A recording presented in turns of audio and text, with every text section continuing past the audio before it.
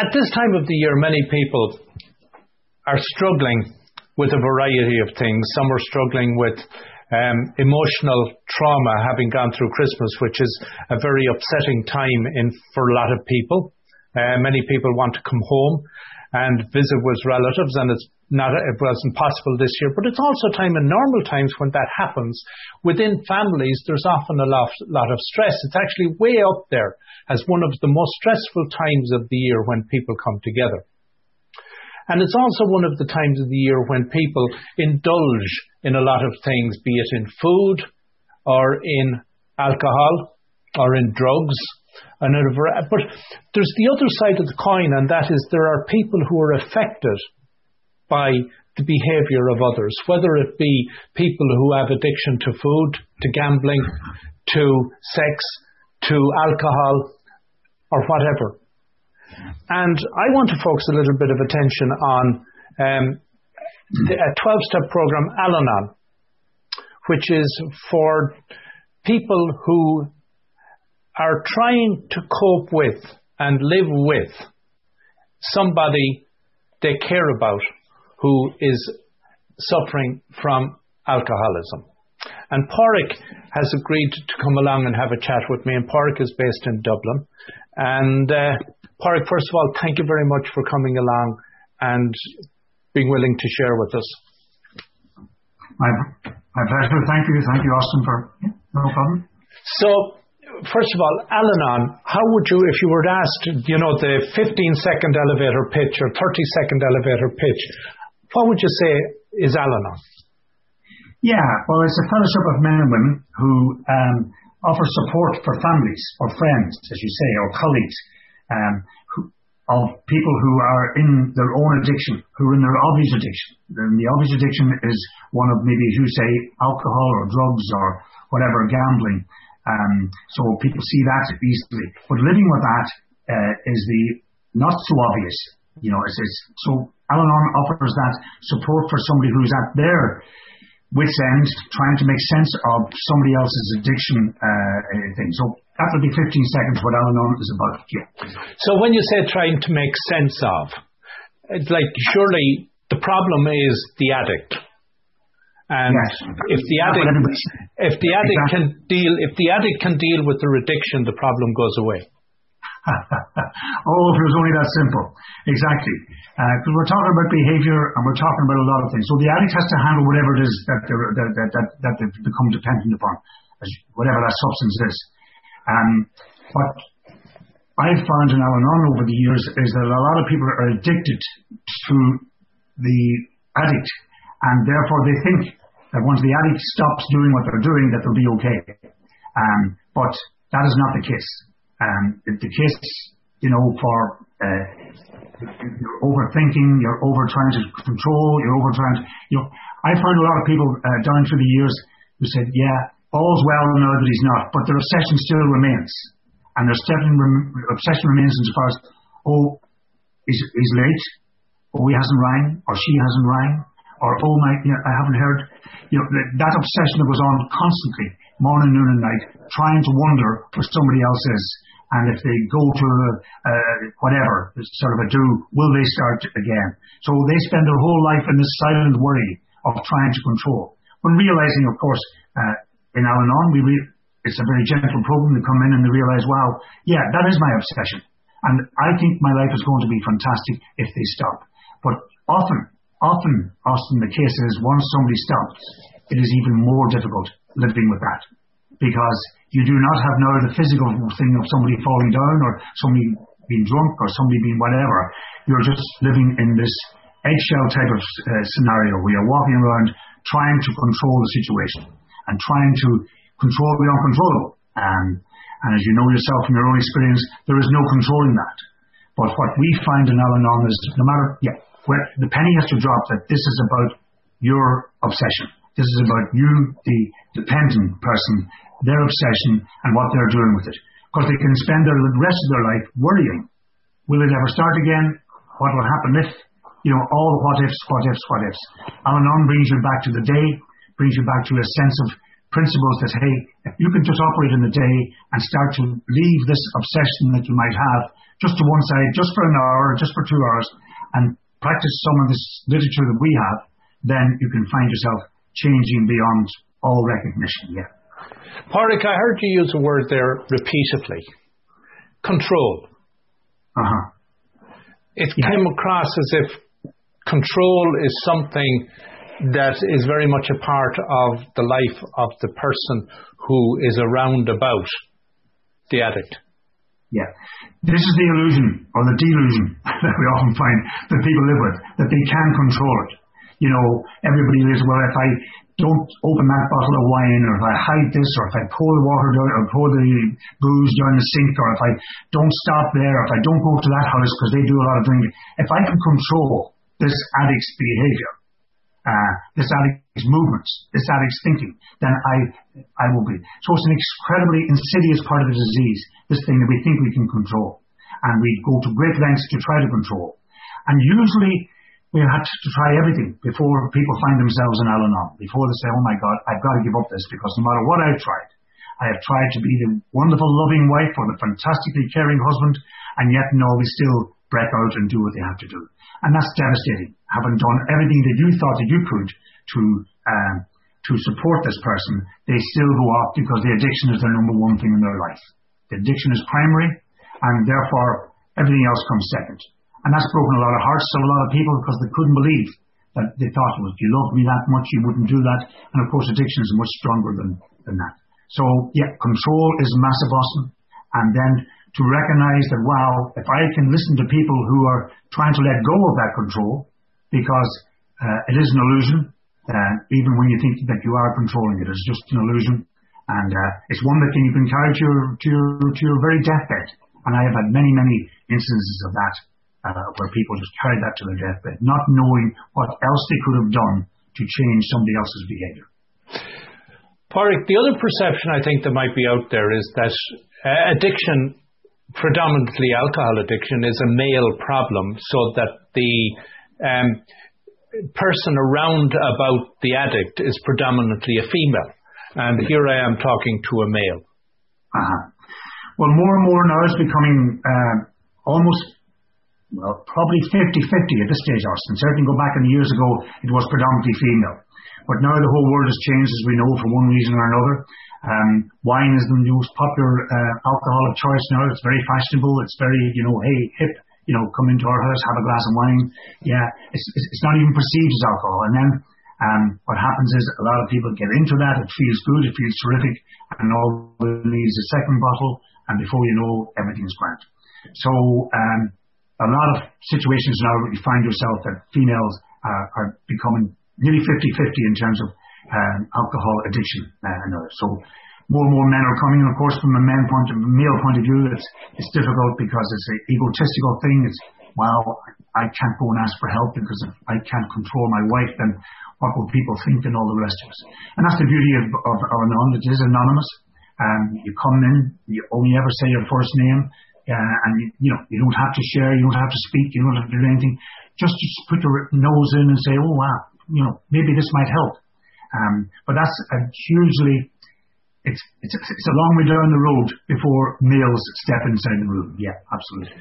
The other thing is what we've been talking predominantly about at the moment is what I guess would be spousal type arrangements. Mm-hmm. But that is not always the case either, because often, you have parents and they're struggling because one of their children, or one or more of their children, is in an addictive situation, or you have children whose parents may be in an addictive situation. So talk a little about that.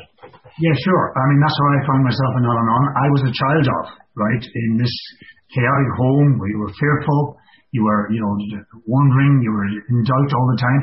You were trying, as a very young child, to control the situation. You were trying to be that good boy. You were trying to excel at this. You were trying not to, and, you were living now between two warring factions. You had a mother trying her very best, right, in a situation, but because she was totally focused on where he was, kind of lost sight of where we were. So it ended up that, for me, certainly, I left home at a very young stage thinking that if I get out of here, I'll be okay. and I left and I went away. And then because I was witnessing this dysfunction, alcoholism, it was in our house too, witnessing as a young child, I made this mental sort of note that drink was the problem. If I didn't drink, then I wouldn't have any problems. And of course, a lot of people went down that same route. And in my religion that I was born into, they would have encouraged that. They would have set up this situation called a pioneer association, that if I become a pioneer, then I'll have no problems. But I've got to say to you, Austin, some of the people who have been the worst that I've ever come across in terms of being deeply affected, that's what I mean when I say worse, really unsure, really frightened, really angry, really everything else, were people who wore pioneer pins. And I had teachers that way, and it was just chaotic. But because they thought, well, the way I thought, if I don't drink, I'll be okay. But, I mean, as I remember hearing a guy talking about this when I really got involved. I left home at 15, very quickly synopsis, went away to England, played a bit of football, done a few other bits and pieces, had work and came back, but I never drank. And that was a big thing in my football team at the time. And here was this Irishman not drinking. They couldn't believe that. So, this young man not drinking. But I didn't. But it's just extraordinary. So anyway, the people that I was attracted to, the people that I felt comfortable with, the people that I felt were good crack, the people that I felt were fun, the people that I wanted to be around were all heavy drinkers. Some of them decided later on in their lives to call themselves alcoholic. Some of them didn't. Some of them died. Some of them are still at it. You know, there's no time limit on this. It's amazing.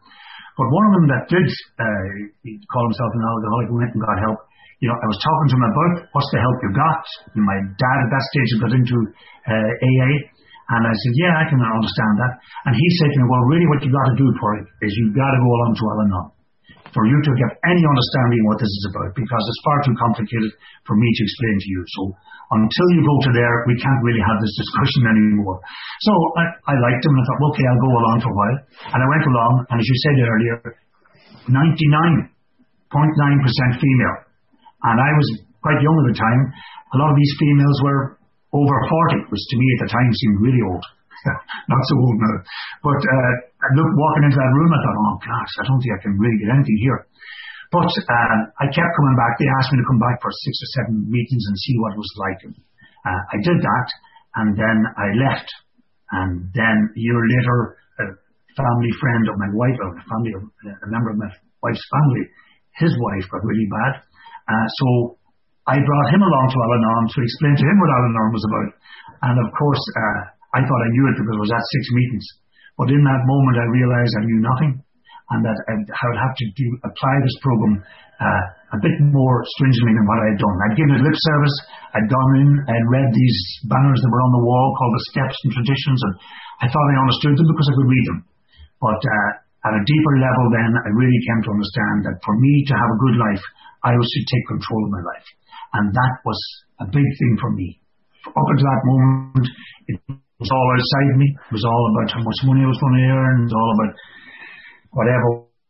I had no understanding whatsoever of looking inside myself. So only when I was supported by people who had been there and done that could I discover that this wee fellowship, that you could only do it in a wee situation. That all the reading in the world and all the medicine in the world wasn't going to do this.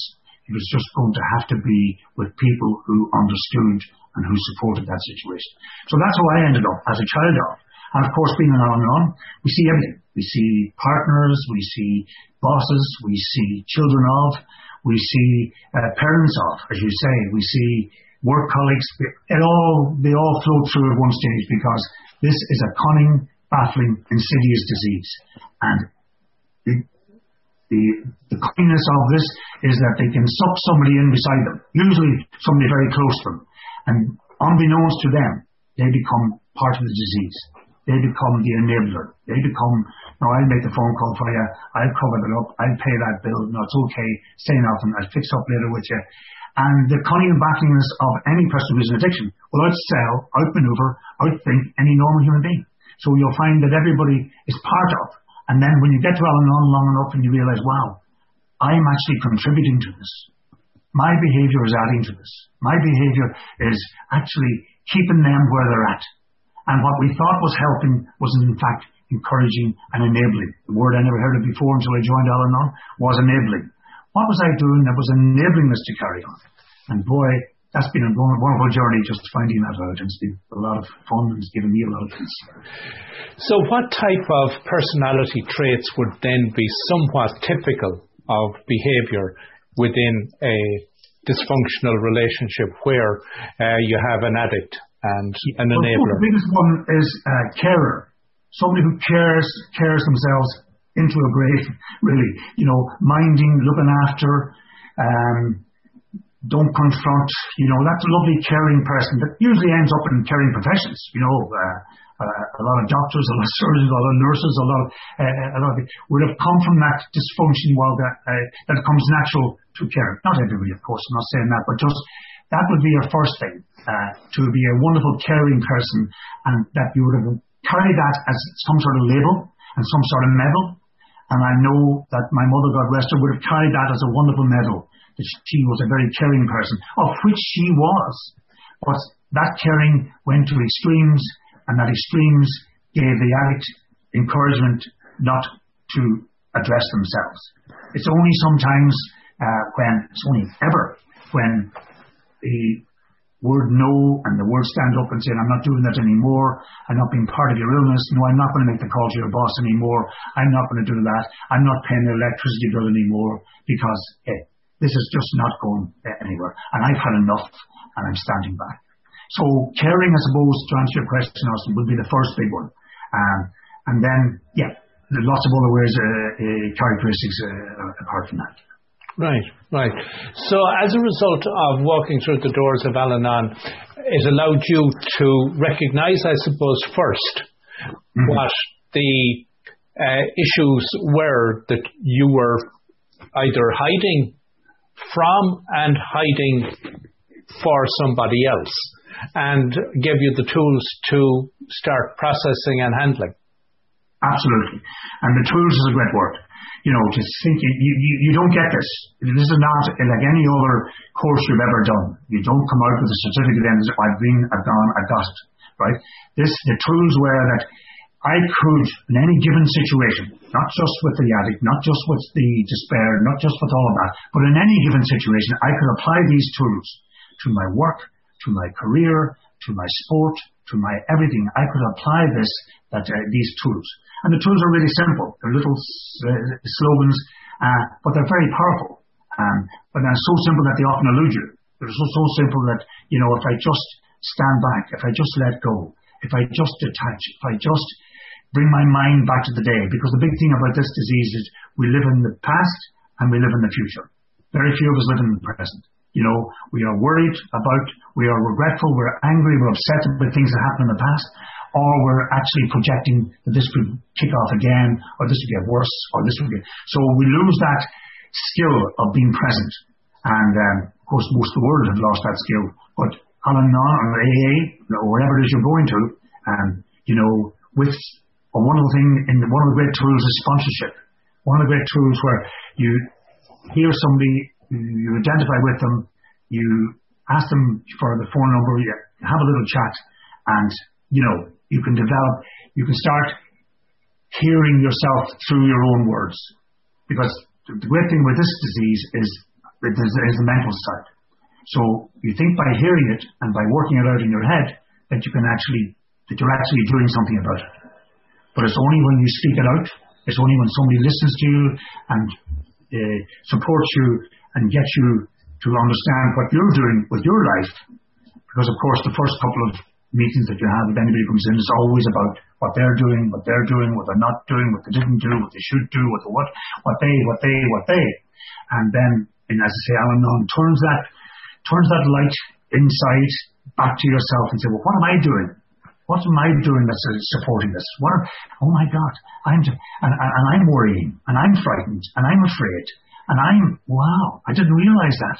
I thought that my fear would leave if they stopped behaving. But as I said earlier, often is the case that it gets worse. Because now I don't even have the fall down scenario to fall back on. Here they are. They're around the house, but the anger is still the same, the frustration is still the same, the worry is still the same. All those things are still the same, but he's not drinking, or she's not drinking. So I should be happy. But if I'm still in a state of worry myself, then I'm going to bounce off their worry, and their worry is going to bounce off my worry, and before we know, we're nearly where we started. Yeah. Pauric, based on what I just heard as well, I pick up on that the behaviour you're talking about, while we've been talking in a way as, again, if it's in a spousal situation, but some of what you said there, I gather you're bringing yourself into the workplace with you, you're bringing yourself into social situations, you're bringing yourself into sport, and you're bringing your behaviours or that type of thinking with you as well. So this is not just something that is inside the four walls of a house. Oh, absolutely not. Absolutely not. You're very thinking. No matter where you go, you want to bring yourself. And the training, I used to think it was the DNA, but it's not. It's the training that a child is subjected to, right? And I mean, some of the great orders down through the years, they give me the child, have him for 7 years, and I give you back the man. These are all quotations from people who said yes. And that's very true. And you don't have to be religious. You just have to understand that if you're 7 to 10 years in a very unwell environment, then that training goes with you. No matter what you think, well, if I don't do that, I'll be okay. Like I said, well, if I don't drink, I'll be grand, right? And I won't have that problem. But really, my training, my fears, my projection, my doubt, all that came with me. So absolutely, I bring it into everywhere, and everywhere you go. And you will see it everywhere. You see it now, the popular thing is road rage. People just at a state of up to 90 because some guy pulls out in front of them. Or somebody chases somebody else down the road flashing lights because that's just totally mental, unwell behaviour. It's going to end up in death, or worse, prison at best, or somewhere because you are out of control. So, where did that out of control come from?